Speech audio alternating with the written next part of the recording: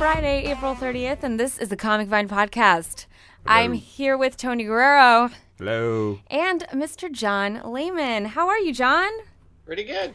Very good. Great. Awesome. Wonderful. I made John wait for like too long. Yes. Yeah. That's it. So sorry about that, John. That's fine. And thank you very much for your patience. Unlike the other podcast, this one will not be live. Okay. We changed it a little bit. Yeah.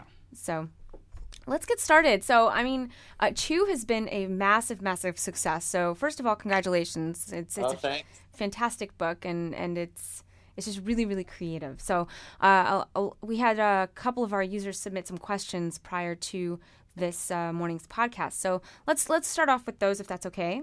Sure. Okay. So what exactly was, for you, the inspiration for Chew? See, I don't know. There's so many different aspects to it. Mm-hmm. I had the Cannibal Cop thing for a while, Mm-hmm. but it seemed like a very limited joke. Mm-hmm. It's like, oh, this guy eats something. How do you make a series out of this? And I had all these weird ideas. I had the chicken prohibition thing, and that seemed like a cool idea. But all these were short stories, Mm-hmm. and then I realized they all had to do with food. And if I united all these sort of weird stories into like a common food theme, suddenly instead of one little lame idea and another lame idea, I've got like this rich universe. Mm-hmm. So I just kind of came upon a central concept, which was food, and then united it all. All right. So going on this idea of food and how you had these sort of short stories, these small concepts, and you eventually built them up. I don't know if small is the word so much as not marketable. Like they just weren't good enough ideas on their own. Mm-hmm. All right. Would you say that it was a story that you developed over time, or was it something? Oh yeah. It was funny because originally I had a story I wanted to tell about a fruit that was discovered on an island and how it basically a civil war started, and that ended up being the second story arc. But that was going to be its own thing, and I realized, oh wait a minute, I can incorporate this into this other book, and it became the second story arc. Now with, I'm sorry. Oh, that's all right. I there was a point when I was doing the second arc that I thought it was really stupid of me to establish the character, get everything going, and then take him and put him on an island away from the cast for the second arc. I thought, oh, this is career suicide for the book. Mm-hmm. But people seem to have responded. Now, is this a book that you feel that has a definitive end, or? Mm-hmm. Okay. Yep, I know the ending. I got drunk enough in Italy that I told Rob Guillory the ending. So he's the only other person who knows. But 60 issues, a Preacher length or a Y or a Transmet sort of. It's like the perfect length for a kind of a serialized novel. Mm-hmm. So 5 to 6 years, because we're gonna do 5 months on, take a month break, and put the trade out. 5 months on, take a month break. So it's not 5 years and 60 months. It's 6 years and close to 60 months. And it's been pretty consistent. I mean, your releases have been really good, which doesn't always happen at Image.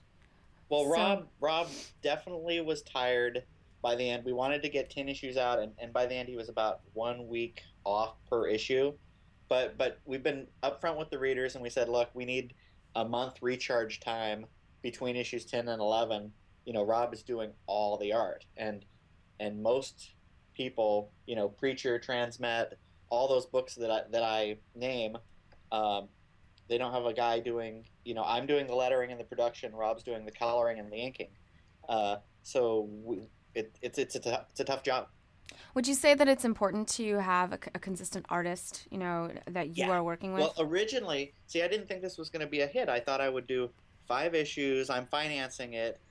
Rob would move on, and it would take a while to recoup the money, and then in a couple years, I would do another 5 issues, and maybe I would get to tell the complete story. Mm-hmm. But it's doing well enough that we can do it as a monthly. Rob's really into it. and he wants to have a book that's all his from beginning to end. So, I mean, you've mentioned just now, that it's been successful, and it has been just super, super successful. So, I mean, that's fantastic. Is it something that you'd like to see, take it to film? Would you?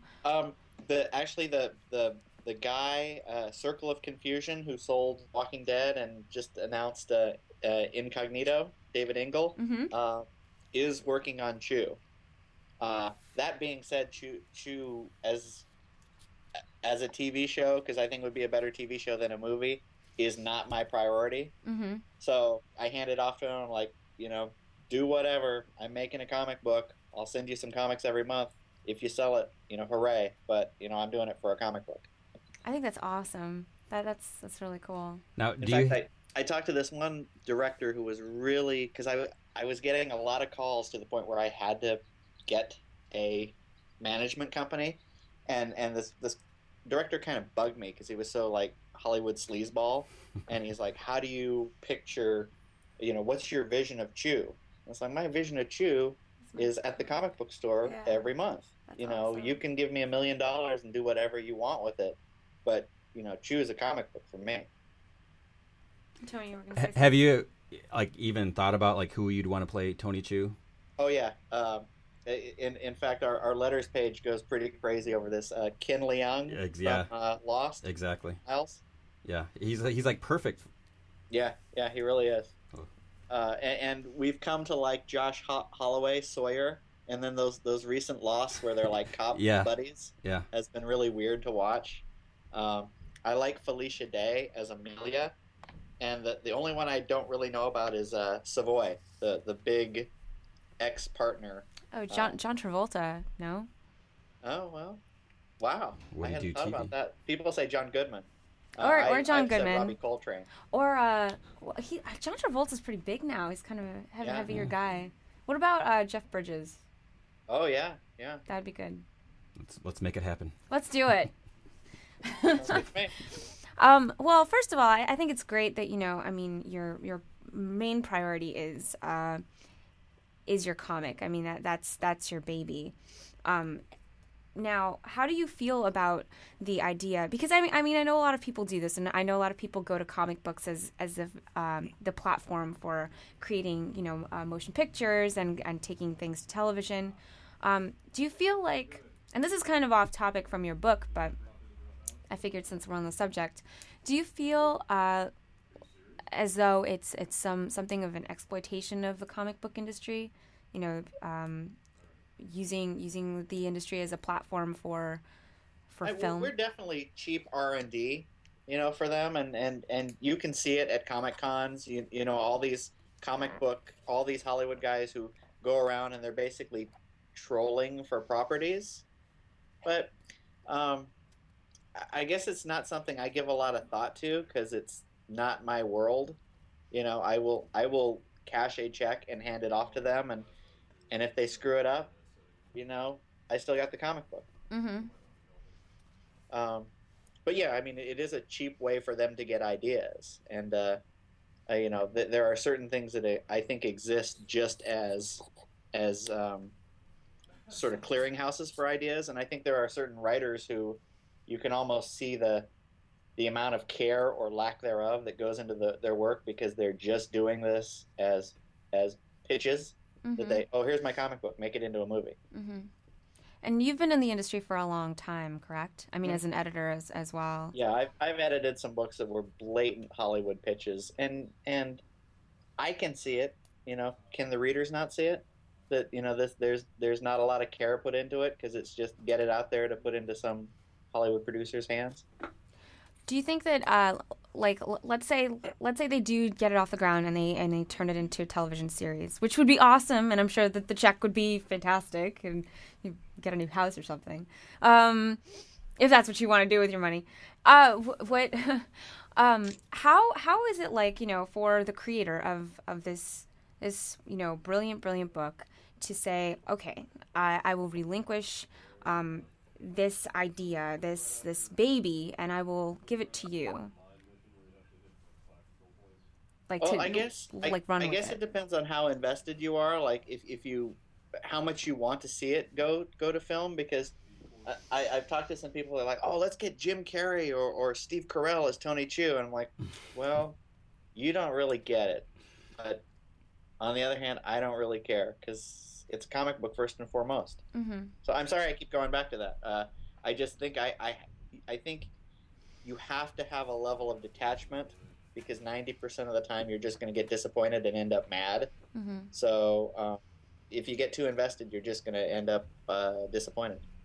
Do you feel like you've come across some writer's blocks along the way, especially with this project? And how do you overcome those? Yeah, this second arc was really hard, and it was it was very ambitious. I'm glad it's over. But yeah, almost on a monthly basis, I agonize and think, oh my God, what have I done? And I'm currently in that corner with issue 14, and that's sort of my writing process. I have to suffer for at least a week to make a good issue. What helps you overcome those blocks in the road?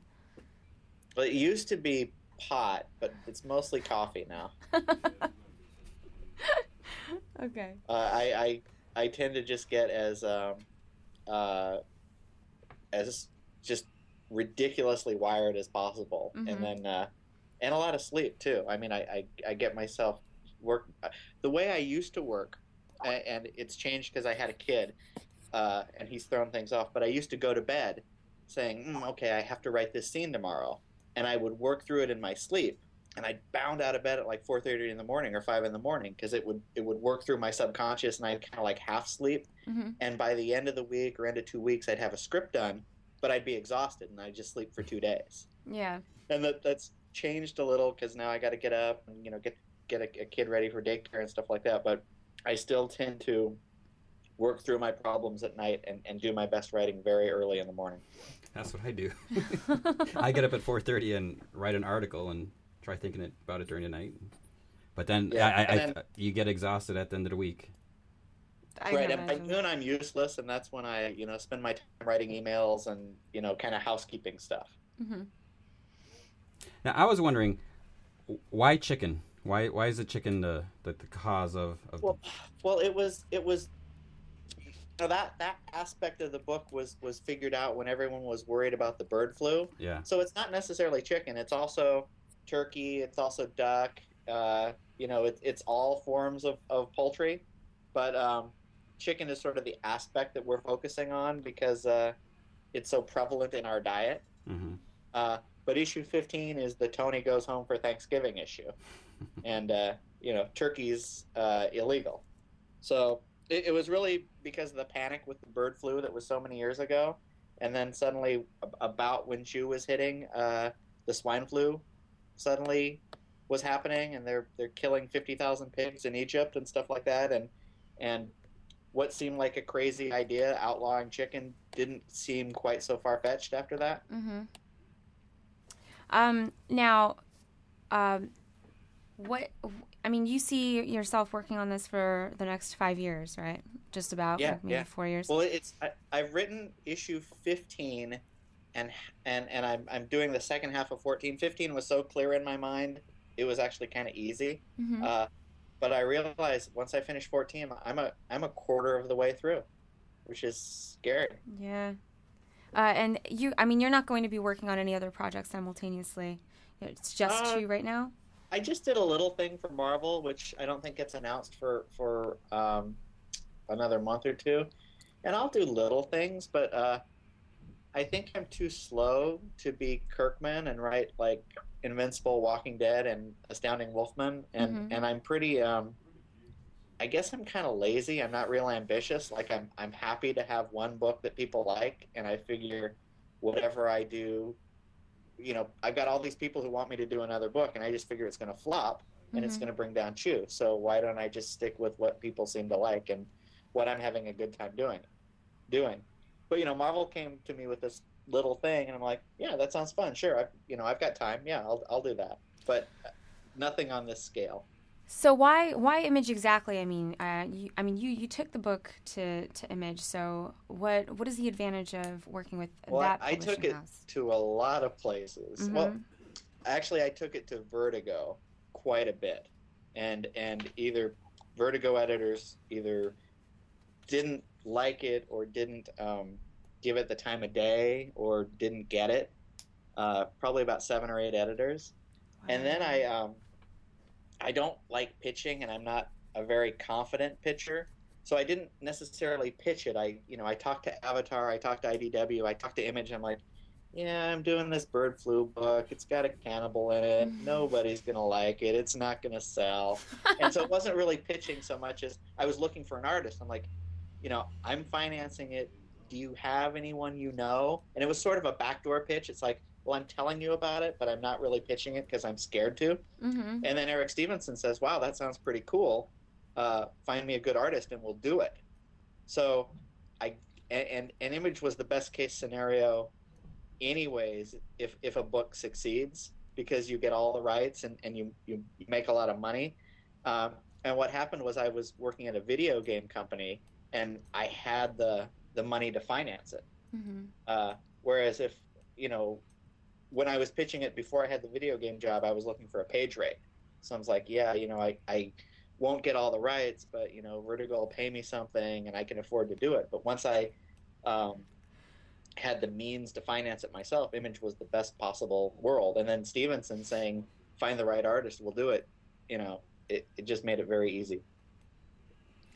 Now, you at Marvel, you wrote Marvel Zombies versus Army of Darkness, correct? Yes. What's it like working on something like that with all the existing, characters, and then working on Chew where, it's all your characters? It's a little more liberating. Like it's funny. I'm doing stuff with Marvel right now. Like, we want a synopsis. I'll get back to you on notes. Blah blah blah. And with Chew, I'm thinking, wow, I could just be doing my own thing, and I don't have to jump through all these hoops. On the other hand, they have to be caretakers of their property, and once in a while, I do wish I had an editor to bounce things back with. But it's very liberating. No one can tell me, no, Tony Chu wouldn't act that way, because I am the arbitrator of, how these characters act and what they do. Have you had Does any? that answer the question? Yeah, exactly. Thanks. Have you had any weird experiences since the book started? Like, I know recently someone came up to you with a tattoo of the... Oh yeah, that was. I mean, we went to Italy. That was a weird experience. The Italian publisher Bow was really into Chew, and they wanted to debut us for an Italian Comic-Con. So Rob and I went, and we went around to a few northern Italy comic book stores, and it was a very surreal experience. To have sort of the language removed, where you're sort of miming to fans, and they're talking to you, but neither of you can talk to each other. Mm-hmm. That was very surreal. But actually, every single aspect to this has been surreal. I wasn't expecting this book to hit, so everything that happens is a pleasant surprise. Speaking of Comic-Con, will you be making appearances this year? Maybe at San Diego? Yeah, I made the mistake of I was really flattered by being asked to go to all these places. So I went to Seattle and I stayed there for a week with my drinking buddies, and I was exhausted after that. And then we went to Italy for 2 weeks, and now I'm going to Spokane, Motor City, and Phoenix Con, and I'm just absolutely exhausted. It's like, I don't want to do these. I'm tired. But we're doing San Diego, and I can't really think beyond that. Oh, I'll do New York in November. Mm-hmm. But I'm going to do it maybe just one con every other month after that, because it does take a lot out of it. All right, so let's talk a little bit about the book, and I mean, we just had issue 10 released. I think it was like maybe 2 weeks ago. A little more than that. A little more than that. Look what I got in the mail today. Oh man, is that the trade? Yep. Wow. Too bad nobody else can see this. I am the only one that can see this, but it looks really cool. Issue 10. You had brought in like this concept of vampires, right? Well, sort of. Sort of. But then in issue 10, we find that there is no such thing as vampires. Yeah, I didn't spell it out explicitly because I just didn't want to. Mm-hmm. But this guy's the third Sabopath. I mean, I will ruin it for the viewers or clarify it or whatever. He is the third, and Tony has had his problems with Mason Savoy Mm-hmm. because they want the same answers but through different methods. But this third Sabopath is just evil, and he just wants to eat people because he gets their memories and gets their abilities, and he's sort of taking the power to the next level. So how did you come up with the idea of? I mean, he's certainly portraying himself as a vampire. So yeah. How was it for you to integrate this concept of, well, not really vampires, but vampires? Well, it was weird because people are like, okay, now you've gone too far, and people are a little sick of vampires because of Twilight. Sort of place in pop culture right now. Yeah. But to my mind, okay, vampires have been big for 150 years. Mm-hmm. I'm writing a book that I want to last.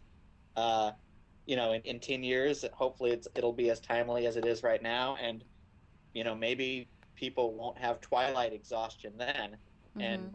and so vampires won't seem like such an ill-conceived notion. So I wanted to bring it in, but then it sort of struck people a little weird, like, okay, finally he's breaking the rules, which it turns out I'm not, but I had to bite my tongue. And it's like, okay, yeah, I'm presenting this guy as a vampire, but Mm-hmm. he's not really.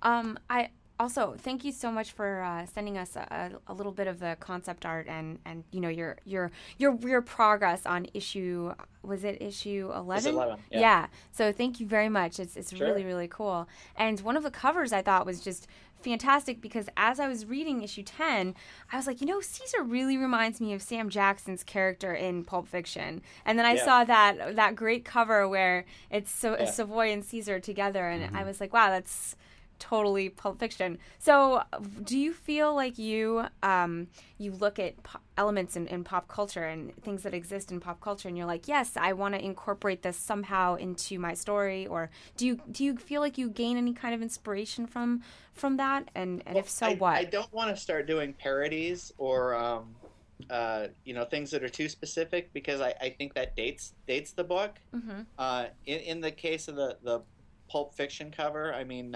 Rob and I argue over covers about once every 5 issues. He'll want to do something and I'll want to do something. And I really wanted to do that cover for the Pulp Fiction logo. Mm-hmm.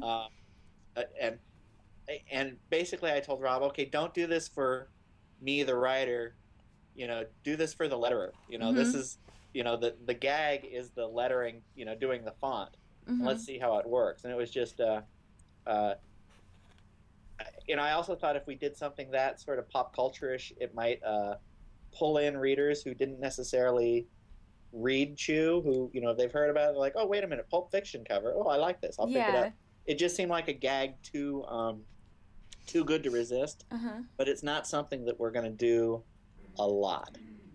Yeah, but even like looking in the panels in issue 10, I feel like looking at Caesar, the facial expressions, just the way that Rob draws him, it is Sam Jackson. Like I feel like he's actually so crazy. It was supposed to be, but Rob has since started modeling the body language off of him, Mm-hmm. and it appears to be Sam Jackson, but if you know Rob, it's really more of Rob. He's lanky, he's skinny, he sort of moves like that. Mm-hmm. So it's some combination of the two. That's pretty cool.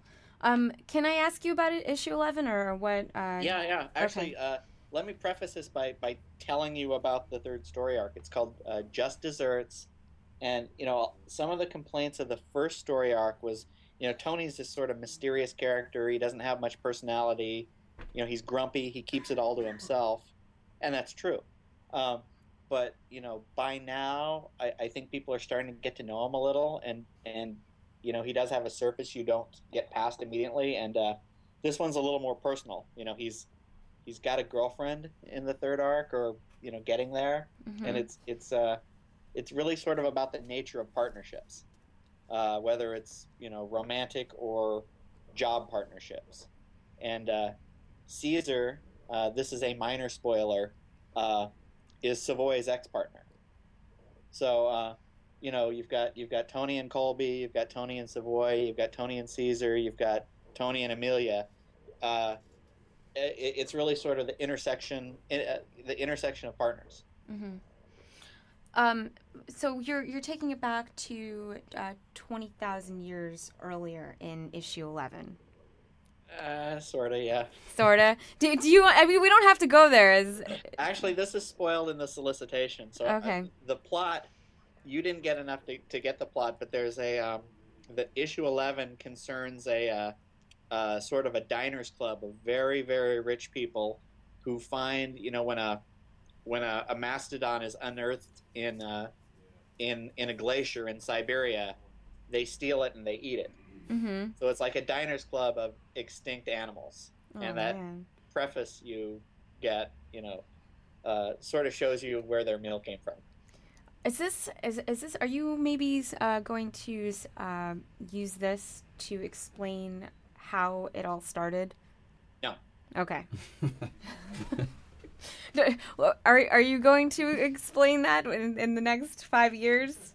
I hope so. Okay. I still kind of have to figure it out. I told you that the second story arc, putting him on an island, like I thought was, this is kind of dumb. Are people going to get it? Are people going to desert it?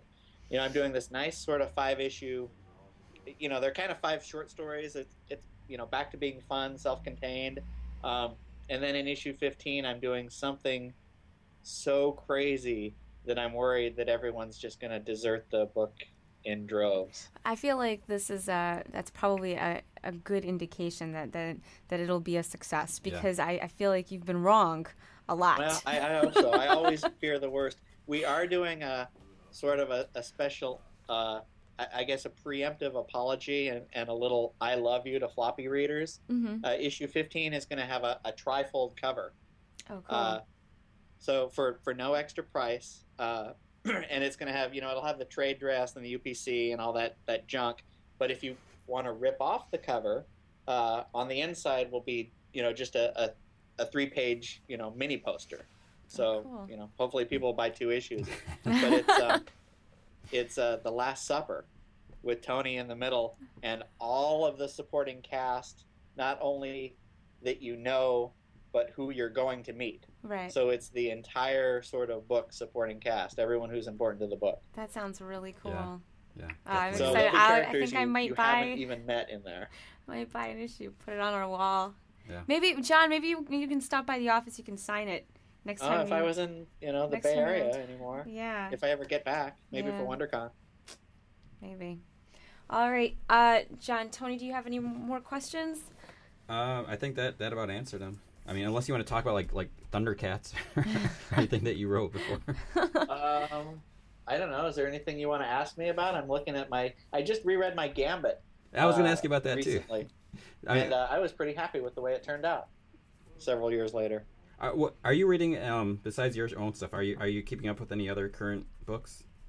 Oh yeah, I read Ed Brubaker's stuff. I like The Goon. I like Scalped. Let's see, what do I got laying around? You asked me that and I blanked.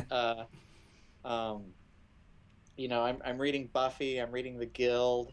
I don't read a whole lot of big 2 superhero stuff. I kind of go in and out of that, and I mostly sort of am an indie guy. Mm-hmm. And I kind of, Secret Invasion, that sounds fun. I'll pick that up. But I don't feel like I necessarily have to follow every single event from the big 2 companies, because there's so many. I can't afford to. Yeah.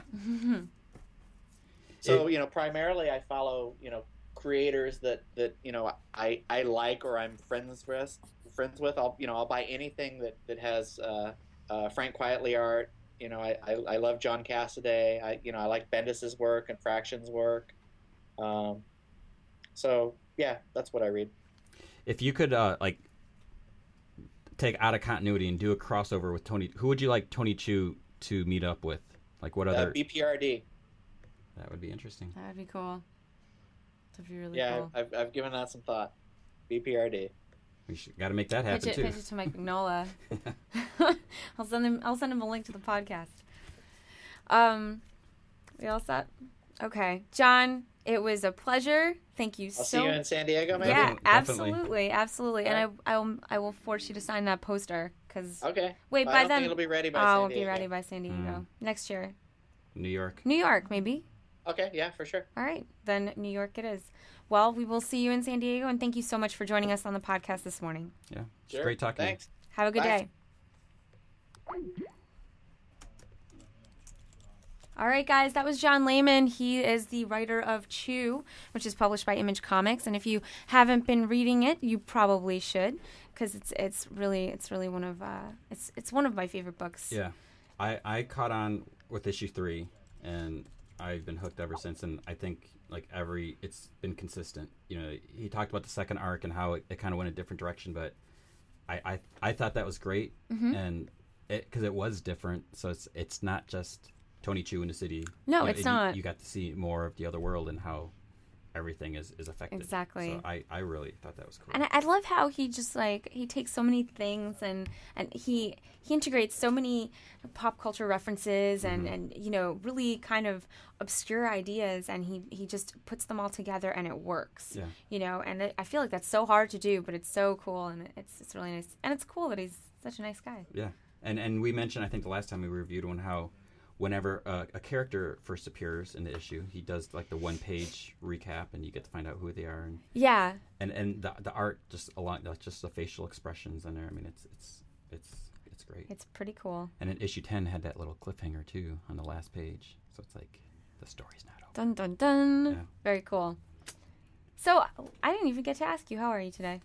I'm very tired. Yeah. I don't know what's going on. I think it is like I mentioned, because you know, John mentioned, I do that a lot. Sometimes at night I need to write an article in the morning. Mm-hmm. So sometimes I'll come up with an idea, and then as I lay there, I'll think, how can I do that? And sometimes I'll change it at the last minute. And sometimes, you know, like when I wake up in the morning and I get on Comic Vine, you've already got an article up, and it's crazy to me. It's just crazy. I know. I get up between 4:30 and 5, and then. And I wonder to myself, like, how does he come up with all these ideas? But you said you had a list. Like... I just actually the first time I was very, very excited. I'm driving. I shouldn't say that. I was driving home, and I just started getting inspired. So I was like notepad on my phone and just jotting some ideas down, and then I was like, wait, I got another idea. So I have some, but it's some of them I'm kind of like, I don't want to use them yet. You know, I kind of, they're like my backups, I guess. Right. I have some good ones what I think are good ones, but it's like I don't want to just use them all and then have nothing. And actually, I think it was Monday. I was like 90% done with an article, and then something. I think it might have been the secret identities one. Like, you know, should heroes have secret identities? So I was almost done with that, and then I saw like the Mike Deodato like put out the image of Steve Rogers in the new uniform, you know, which we'd seen before, and then that just like inspired me right there. It's like, I don't like that uniform, so yeah. I just wrote about that. But I try to have them written before 6, so that's like 9 o'clock East Coast. It's insane. I don't know how you do it. And then 6:30, start getting ready, drive my daughter to school, make it to the office by 9. Crazy. And I'm not gonna lie, I'm still sleeping then. Well, not at 9. No, not at 9. Not 9. 9. You're walking in. Yeah. But yeah, But then by the end of the week, I'm usually pretty tired, getting up at 4:30 all the time, and then.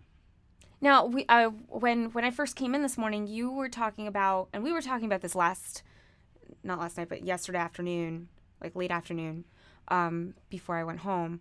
Is it the New Mutants you're excited about, or is it the Avengers? Because it was Moon Knight and Secret yeah, Avengers. Secret Avengers. Yeah. So I still wonder how the Secret Avengers are going to work. You know, why is there a Secret Avengers? And you know, my idea was it's probably gonna be like a Black Ops team. You know, maybe they're gonna try to clean up the pieces, you know, of Norman's mess. So we have Steve Rogers leading them, which seems kind of weird. It's like, why would he work in secret in the shadows? Because he's a public figure. Everyone knows Steve Rogers is Captain America. Right. But he's not now. And then the fact that we have Moon Knight, who up until just recently was highly unstable, and like when Charlie Houston was writing, you know, Steve, Captain America, actually talk to Moon Knight, and he's like, dude, you got to, this isn't going to work. So Right. I think it's going to be really interesting having them on the same team, because like Moon Knight's kind of cleaned up his act a little bit, but it's like he's still got that borderline, because he's still seeing visions of Khonshu telling him to just like kill everyone and, feed his need for vengeance and all that. So it's going to be interesting to see how they work. And then we got War Machine on there. So, you got a guy in an Iron Man suit with a big gun on his shoulder. So it's like, what kind of missions are going to require that? Yeah. And then you have Beast too, the right? Beast, Which is so weird. It's weird because, Beast and some like the old Avengers stories, Beast and Wonder Man, when they're on there, I mean, they had this great dynamic. They were like best friends or joking around. So, I mean, it was really cool because, I think a lot of people forget that he was actually in Avengers because you just associate him with the X-Men. X-Men. So it's going to be weird. It's like, why is he going back to the X-Men? I know he had some issues with like Scott and everything, because he left Utopia. He was working with SWORD, the whole alien stuff out in space, but where they had like that really weird art where they made him look like a horse. Yeah, he didn't look like a horse on the covers and inside. Yeah. Unfortunately, that series was canceled, so he's no longer hanging around SWORD. So I guess he's got nowhere else to go. So it's weird. He's going back to the Avengers, but then he's doing the secret team. So it's, again, like what kind of missions require him? And then you got Nova, which I am so excited that Nova is going to be back on Earth. It's like I've mentioned several times, like Annihilation, all that stuff. For some reason, the Cosmic Marvel comics, I know a lot of people love them.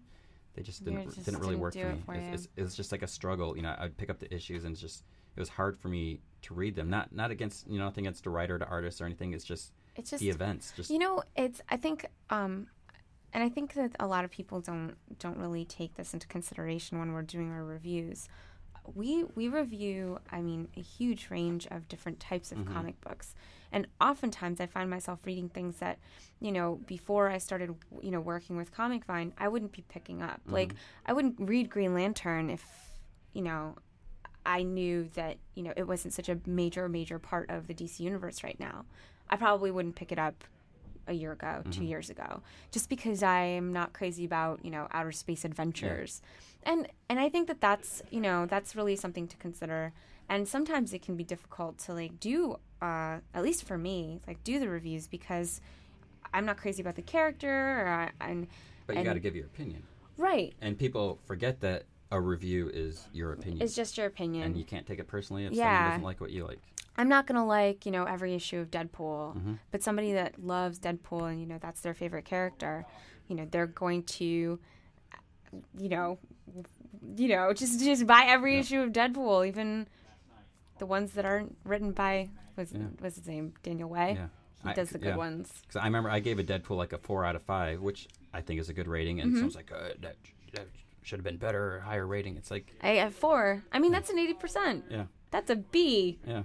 But with the space comics, I love most science fiction.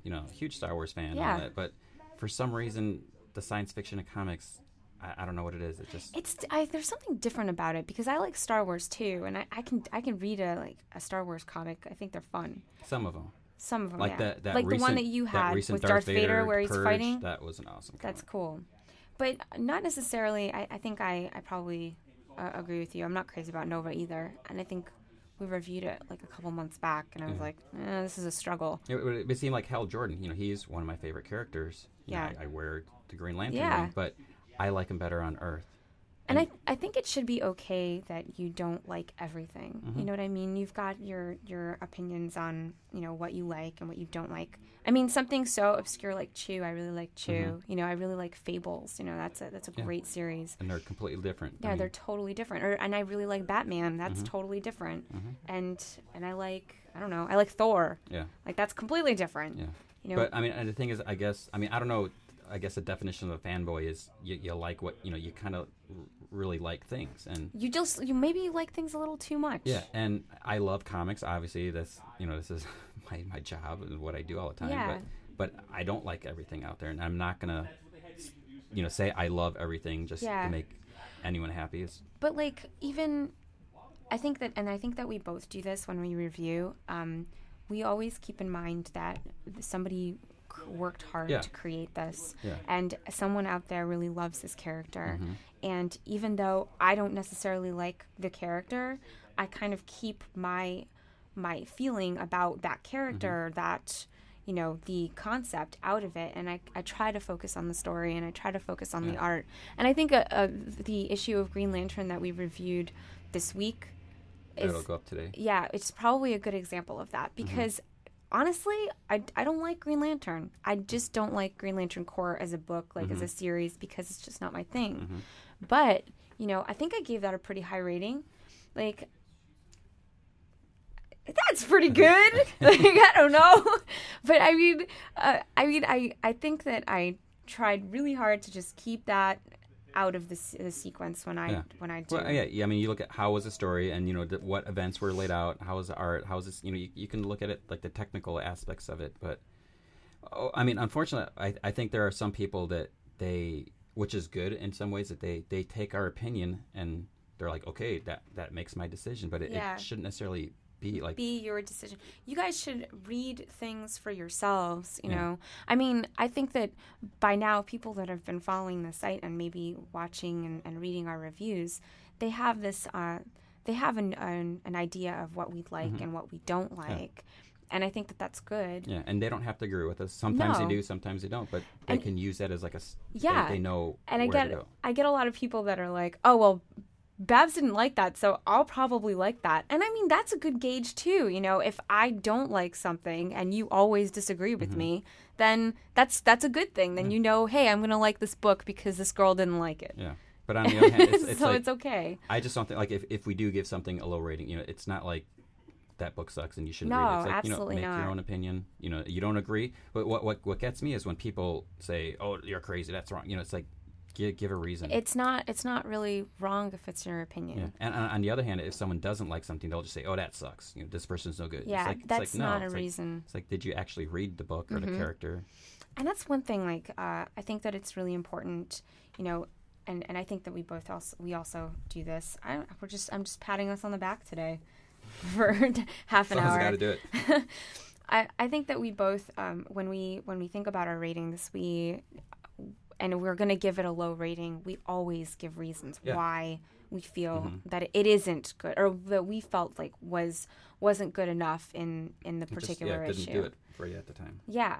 I mean, I'm not gonna talk for an hour about how awesome it is and then give something a 2. That's not what I do. Yeah. I don't think you do that either. No, there's a reason. I mean, heck no. Yeah.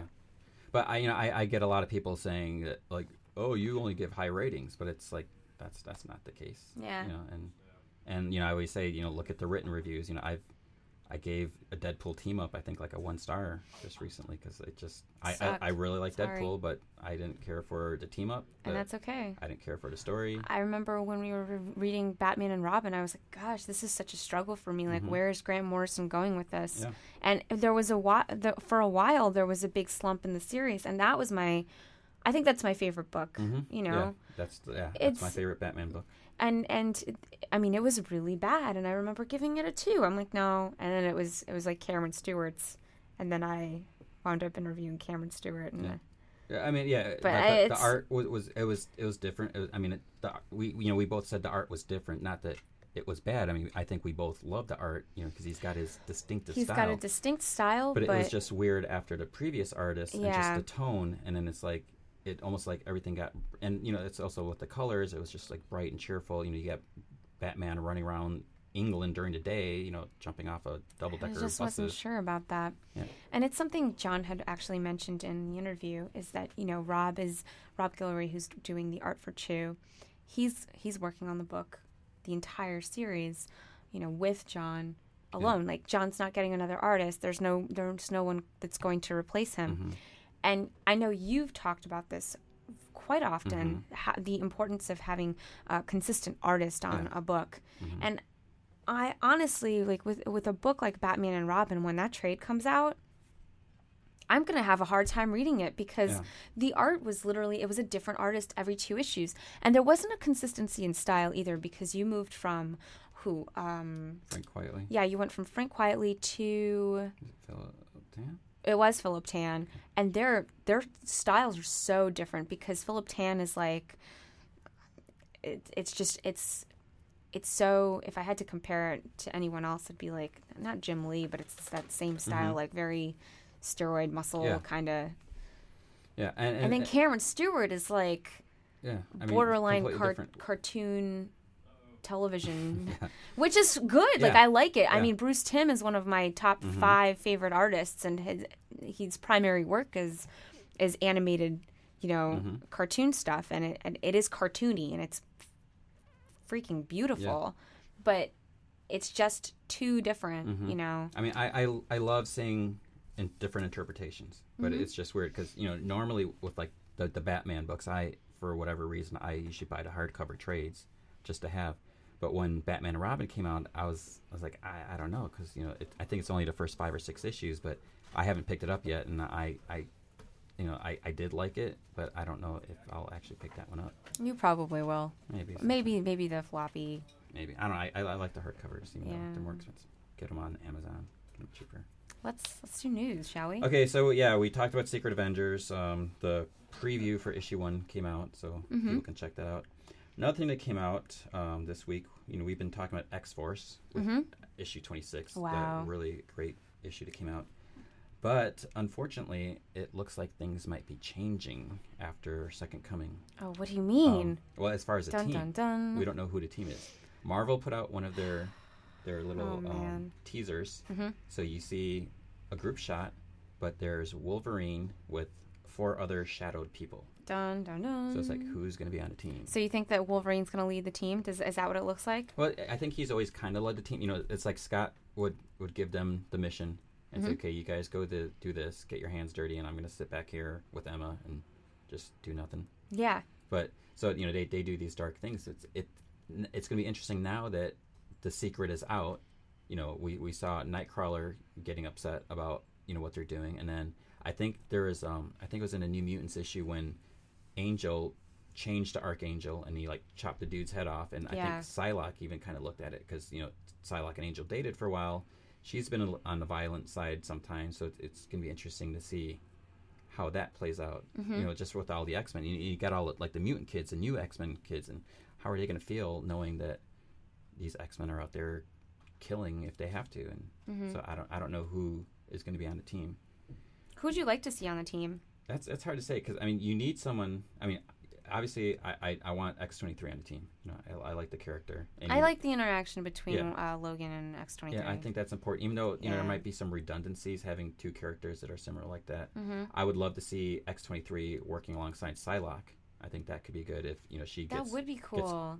Not necessarily that I want to see Psylocke going out killing people, but I think she has that ninja trained edge to her. She could do that. And just looking at some of the comments that people put, someone mentioned Magic, having her on there because they could use a teleporter, and she's got that obviously darkness to her. Especially now. Oh yeah. Yeah. Yeah. So I'd like to see her on there. But see, that's the other thing. It's like I'd like to have Angel still on the team, but then we're going back to the original roster that we have. Right. So, I don't know. Domino's cool. She's got her uses, and but you need the people who are going to be trained to do the dirty jobs. So you can't have someone like Pixie be on the team. Well, come on. Just like the sheer commentary that alone makes me like Pixie. I think she's funny. But I think her hair would clash with the team. It's absolutely too not. That's ridiculous. They wear the dark suits, the stealth missions, and you get someone with purple hair. No, but that's perfect. Although Psylocke has it's like dark. It's like black. Come on, it's just got like a luster.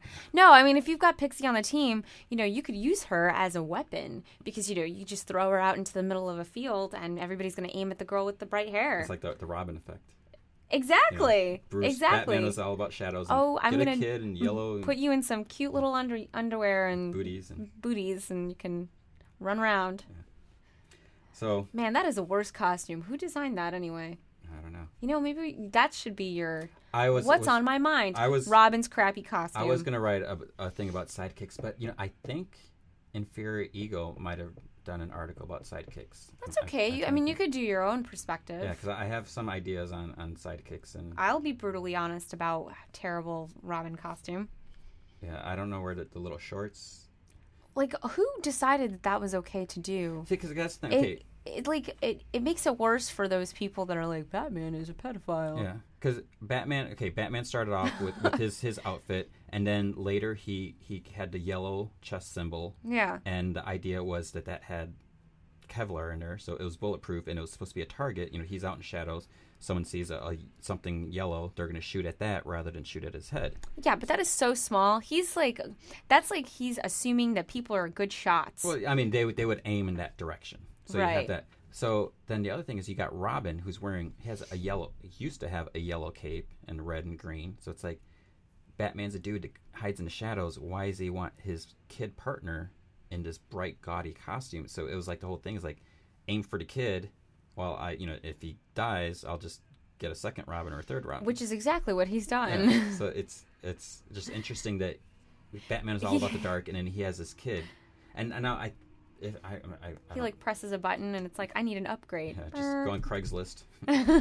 Find a new kid. I mean, I don't recall. This is getting weird. I know there's been different interpretations or retellings, but I don't know if Robin's costume was partly based on the Flying Grayson's outfit. Like maybe that was some of the inspiration, but I just don't think Batman would have a kid running around in the dark. That was a good thing about Tim Drake, because at least when he came on, he had like pants. Yeah. I actually really like the Tim Drake costume. I think it's pretty awesome, the Tim Drake Robin costume. Yeah. And Jason Todd is still my favorite, even though he's the most hated member of the Bat family. I don't think I like Jason Todd so much as Robin, because he just had too much attitude. Which that was what was good about him. He was a different character. It wasn't just yes, Batman, I will obey you, and that's when Dick left because they got in their big argument. But Jason was just he wasn't stable back then, and when he came back, obviously the reason people don't like him now, or the reason he's unstable, has to do with the Lazarus pit. So it's not his fault.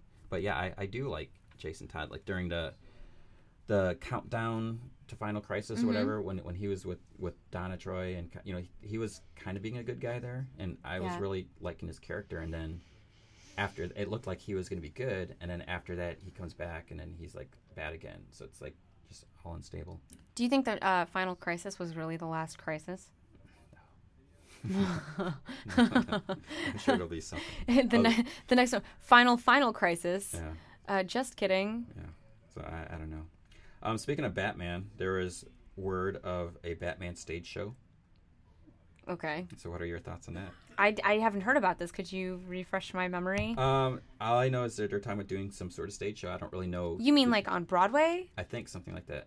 Now, obviously, people are like, "Oh, it's going to be like a musical." Because I don't know if it's a straight musical, but because obviously Spider-Man is having problems with the musical, which I don't know why. I know a lot of people think it's stupid, but I think maybe it's because they got U2 to write all the music. Well, I don't think there's anything wrong with it. I mean, I think Bono and the Edge are brilliant. So me too. Yeah, so but you got probably that. Pretty expensive. And was it Julie Taymor? What's her name? I have no clue. The lady, I don't know. she directed she did like the Lion King Broadway thing, and dun, dun, dun. And I think she might have been involved with Across the Universe, the Beatles movie. Yeah. So she knows what she's doing. Right. And then you had Rachel Evan Woods, who was in Across the Universe as Mary Jane. So she's good. She can sing. She can act. Mm-hmm.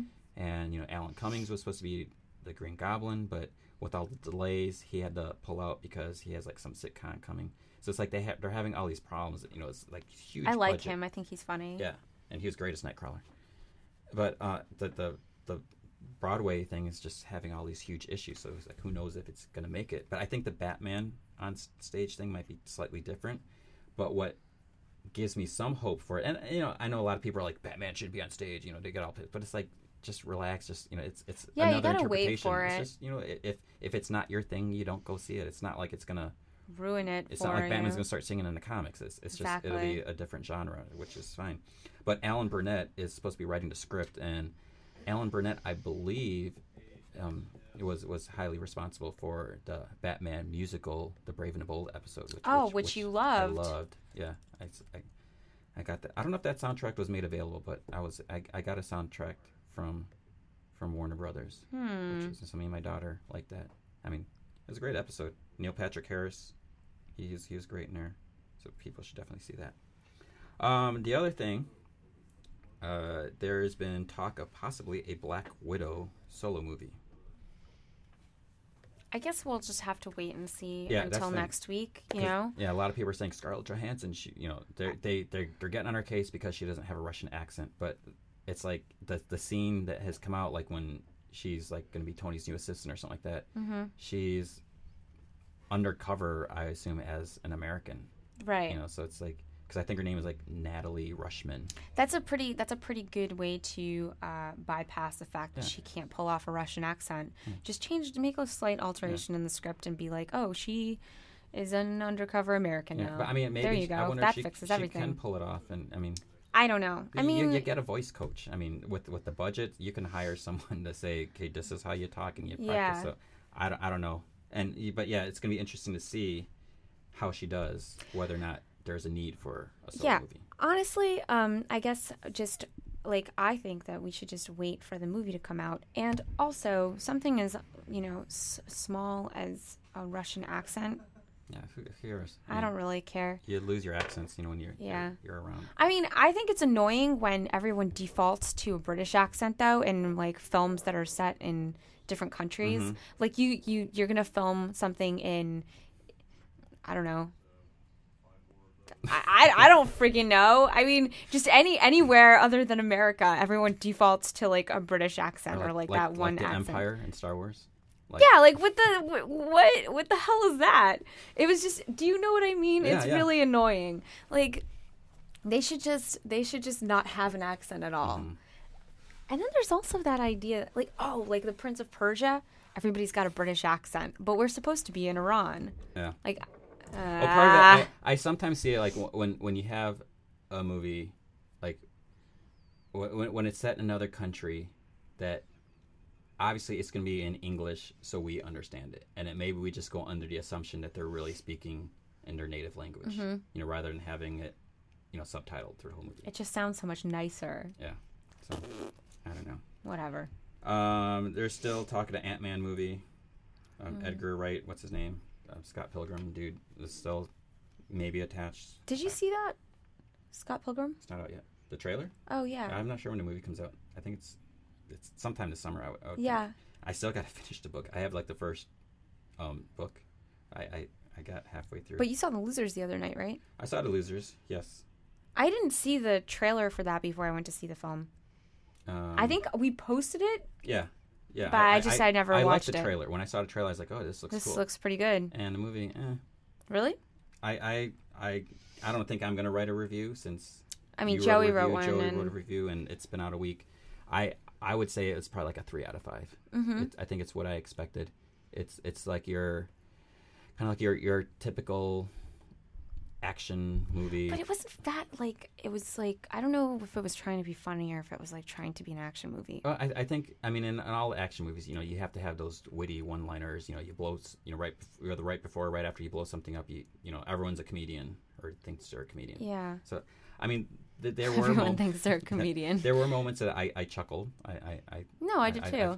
I loved. I know a lot of people don't like. I love Chris Evans in the movie. I think he was the highlight for me, and it didn't really fit the movie, but I enjoyed the scenes, and because some of it was corny, some of it wasn't necessary. It was all pretty corny. But I mean, I thought his whole is fine when he goes to the office building, which the scene that is in the comic, if you've read it, and I'm not going to spoil anything, but I mean, I loved that part, and I thought it was funny, and throughout watching, it's like, so this is going to be Captain America, which some people are like, oh, he can't be Captain America because of it. I was like, give the guy a chance.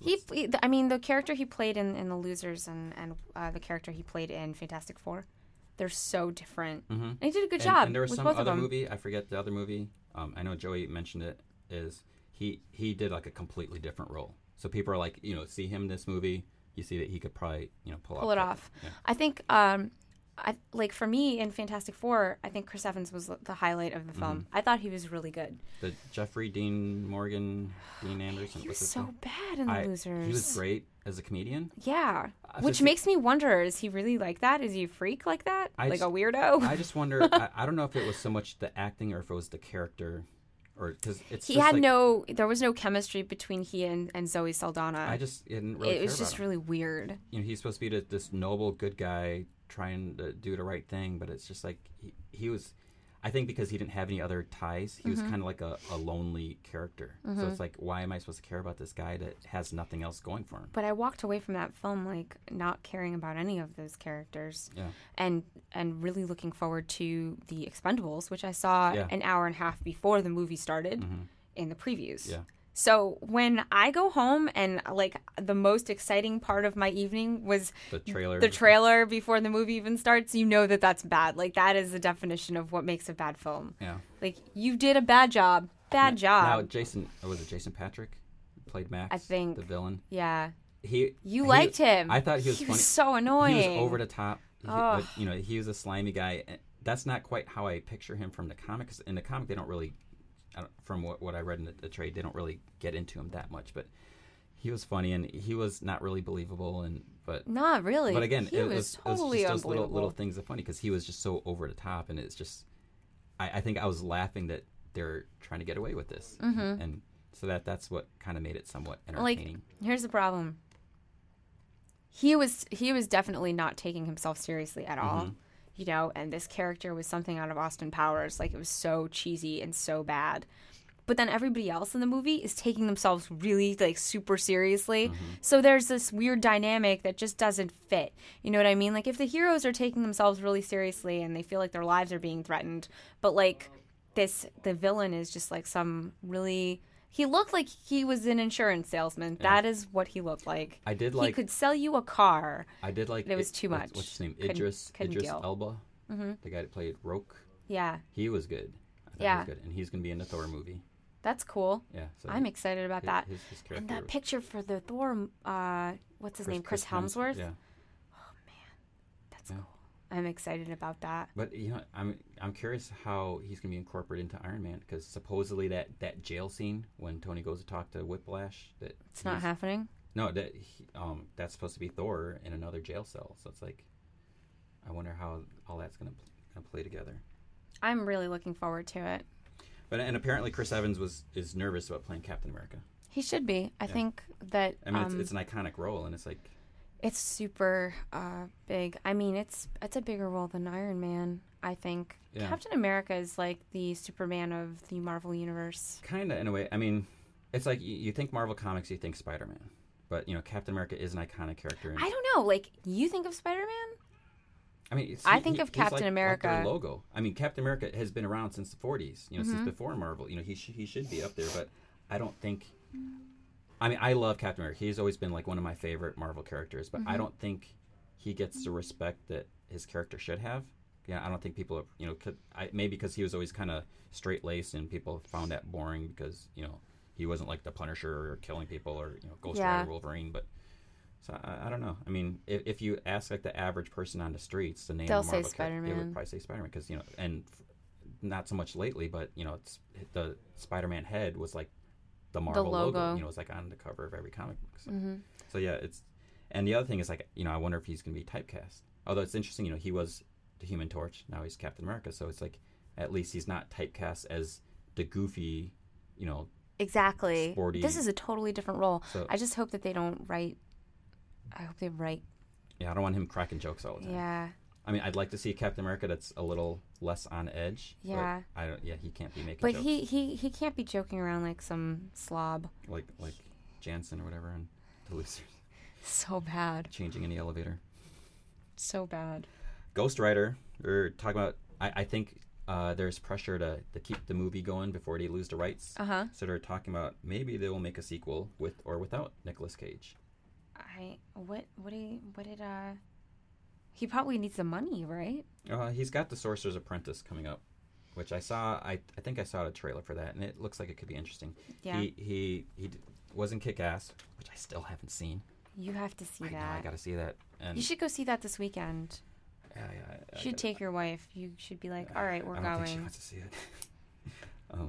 But yeah, I need to see that. But so he was in there. He was supposed to be in Green Hornet, but he pulled out of that. So I don't know if it's a matter of scheduling why he may not do Ghost Rider. I still have not seen the first Ghost Rider, and I don't know if I can see the first Ghost Rider. But I'd say if you're not going to have him, bring in Danny Ketch, cast someone else's Ghost Rider. I mean, it could be done. The other thing going on at Marvel, Shadowland. Oh man, I got that's tons- what I was going to talk to you about. promo images every day. Arr. I got another one this morning, but I didn't even Yeah, get a when you chance to look picked up the previews Yeah. book There's from the that comic double shop. page, like Elektra looks like I think the image that came out today was like, or maybe it was yesterday. It was like Elektra, like hugging the tombstone, kind of like the Daredevil image. So it's kind of like a homage to that. But yeah, you got like the Punisher and Moon Knight and Spider-Man. So it's like I'm not really sure what kind of event this is, and it's interesting because we got the Heroic Age coming up, but then you got Shadowland, which looks pretty dark. So We heard about this a while ago. yeah, so I guess the good thing is it's not going to be all bright and cheerful times in the Marvel Universe, so people are worried about that. The other thing that came out this week, which I know upset you, is Warner Brothers has canceled sequels to Wonder Woman and Green Lantern. You know, that Wonder Woman movie made me cry, and it was one of my favorite. Like, I thought it was a great interpretation of her character, and I thought that a lot of people, and I know a lot of people that read that book, that or not read it, but watched that movie, walked away having a little bit more respect for her character, and they understood. They managed to bridge, this weird iconic kind of a image that she has, her the stereotype of Wonder Woman, and they made her a relatable character that you can care about in this film, and they did a brilliant job, and I think that it was so good, and I'm really, really, really, really sad. Yeah, Kerry Russell did a good job as Wonder Woman, and Nathan Fillion, who I love, was Steve Trevor. So upset, and the jokes were so funny. Yeah, except there was a comment about like staring at her chest or something like that. I'm watching it with my daughter, and I'm like, Yeah. I know, but it was still really funny. And then but- when he sticks his foot in the lasso and he starts to, talk about the problems that he has as a man and how men in society are blah blah blah, and then he realizes his foot is in the lasso and she just thinks it's funny. I mean, there was just so many cute little, really really witty, very very fun moments, and I don't understand why they're not going to continue. I think they said it underperformed. Right, so all the people that didn't buy it or streamed it all the people online, that thank watched you it, for that, guys. And people don't realize that they I mean, I'm not going to sit here and start preaching about piracy or anti-piracy and all that, but people don't get it. It's like they watch it online. It's like sometimes Warner Brothers will send me an advanced Blu-ray copy of it, so I get to watch it early. I'll post my review. People will be like, "Yeah, I saw this last night," and I'm like, I know you did not get a screener, advanced copy, so you're watching it somewhere illegally, and it's fine if you're going to do that and then buy it. Well, I don't think it's really fine, but at least buy it. But I know people aren't going to do that. No, People aren't going to pay for something if they don't have to. I just don't see why people want to watch it online, watch some crappy version, low quality version. It's like I want to watch it on my big screen TV and just enjoy it. And it's not even about that, I mean, it goes back to supporting Tons of supporting people. art. Like when you really like something, then you shouldn't feel like you are entitled to just go steal it. Like the people that will, I don't know, pick up an issue of Uncanny X-Men, they'll read it online and they'll be like, okay, I'm reading this issue of Uncanny X-Men and it sucked. But then they feel entitled that, it sucked so bad that I decided that I'm just going to steal it.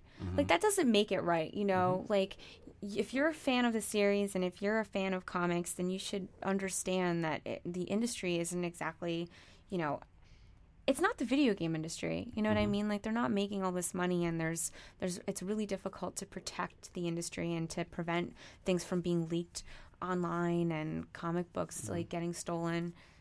But like with the movies, I mean, if you sit and look at the credits, there's like a gazillion people that were involved. Worked on it. So it's like they had to get paid, and people are like, I don't want to pay $14 for a movie. They they feel it's $14.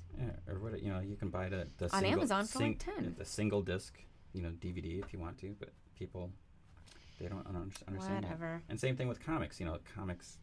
I don't like paying $4 for a comic, but someone needs to write it, someone needs to draw it, and ink it, color it, print it, distribute it. Granted, do you feel like both the Green Lantern film and the Wonder Woman movie? I mean, do you feel as though they were marketed well? Because I personally I don't think so. I don't think so. I mean, I mean, Wonder Woman's going to be a hard sell regardless for, unfortunately. And that was the other thing that I guess Warner's decided that they're not going to do any female heroine showcase movies. Like, I think they were going to do a Batgirl Year movie. One, and they're like, that's not going to happen. like the Chuck Dixon Batgirl year one? I don't really know. I mean, I just think it's that too breaks hard. my heart. That's like the first I trade thought that about you I when ever read. I saw that, but I just don't think you can really sell that because for whatever reason, the majority of the audience are males, and they don't. It's just like when there's a line of action figures, you rarely have a female character as an action figure because they figure little boys don't want to play with. This is like a sad podcast. Like I'm crying. It's so sad. No, it's okay, but they're so underrepresented. Yeah, I mean it's unfortunate because my daughter obviously loves comics. This is ridiculous. It's like when we watch on a weekend we get up on Saturday. It's like we go to the DVR. What are we going to watch? First thing she wants to watch is Brave and the Bold. Because there's no other real female cartoons. Like when Huntress appeared, she liked Huntress' performance or appearance. So it's like for whatever reason, it doesn't happen. But like with Green Lantern, I'm kind of surprised that didn't do well. But again, Green Lantern, despite being on the Super Friends in the 70s, he's not like common knowledge. And maybe once the movie's out, people will say, "Oh, I want." Yeah, it's maybe they'll go back out. They and released pick it 2 years too early. It was just like when they made the Iron Man animated movie. It's like that came out before the live action movie came out, and you can still buy it, but it just seems weird that they. Oh, the Iron Man animated was terrible. Yeah, I still haven't watched it. I feel like all the Marvel animated movies are pretty bad. Some are good. I thought Doctor Strange was okay. Like it was okay. Mm-hmm. There were some parts where I was like, "Oh, this is such a struggle," but I think the first Ultimates was good. I loved the Hulk versus Wolverine. Was great. I mean, it was. You got Hulk going, or Wolverine going at the Hulk with his claws out, and chopping at him, and like Deadpool was hilarious in there. So it makes me really upset. If I had a daughter, I feel like I would rather she read comic books than be because I feel like that there are some really great role models in comic books. Like, I think Wonder Woman is a really great role model. Yeah. Now, unfortunately, on the other hand, there are also a lot of characters that are not good role models. So I mean, the way some characters are portrayed, are I mean, there's some things I need to keep away from my daughter. Like, no, yeah, of course, but I mean, would you prefer them, your daughter? I mean, as she's getting older, would you prefer that she follows, celebrities like Miley Cyrus, or reads an issue of Wonder Woman, or Batgirl, or Birds of Prey? Mm-hmm. I think that there's like obviously it's a comic book, so you have like a lot of fun kind of action stuff and whatever, but there's some underlying issues that are sometimes they're pretty heavy, and I think that how the characters and how the writers have the characters deal with specific situations is pretty important too. Yeah. Obviously, I mean, this isn't a realistic situation, but the reactions of the characters is what I'm talking about. Yeah. So we'll have to see what happens. What else is on the docket? Wow, this is such a downer. Yeah. Well, I guess the last note, we should just remind everyone that Saturday is free comic book day. So make sure you go. And what I don't think people realize that the stores have to actually pay for the comics. They're not getting them for free. They buy the comics to give away to people. So people should thank their comic stores. Exactly. And if they don't have that particular free comic that you saw mentioned somewhere, it's because they either didn't buy as much or they chose not to buy it because they were on a budget. Exactly. And if if it is free comic book day, and so, I mean, it costs the store some money, but it doesn't really cost you anything. But pick up some other books. Yeah, and bring your friends that maybe don't read comic books and be like, hey guys, do you want to go out and go to the comic store and pick up some comics? They're free. Yeah. I told my roommate, and she's like, really? They're free? I'll go. I'm like, of course you will. Yeah. And there's a lot that came out this week, so, people can go and... Yeah. Oh, and War of Superman is coming out on Saturday, right? Yeah. Is it coming out on Saturday? I think issue 0. Okay. I think it's a free comic book issue 0. So that's going to be pretty big, right? Yeah. Because I think last time it was Brightest Day, 0 came out, which obviously set things up. Mm-hmm. So people should definitely pick that up. Otherwise, you're not going to be able to read it. Exactly. I think we're done here. Right? I think we are. All right. Let's sum this up. Thank you guys for listening to the Comic Vine podcast, and we are so glad to be back because Yes. we were gone for like 3 weeks. Yeah. Well, no, we were here last week. Some of us were here last right. week. I was not here last week. I hear it was a good podcast though. It was different. People were very funny. No, I mean we had other people, so I mean it's good to branch out and Absolutely. so it's not just us two dorks talking. Yeah, because we could just go on forever. Yeah. All right, guys. Have a great week. And thank you to John Lehman. Oh for and thank talking you. to us. Exactly. Thank you so go much. pick up Chew. Go to the comic store tomorrow and buy the Chew trades. Yeah, definitely pick those up because they're really good, Mhm. and you will get addicted. All right. So we will talk to you next week. All right. Thanks, guys. Have a great week. Adios.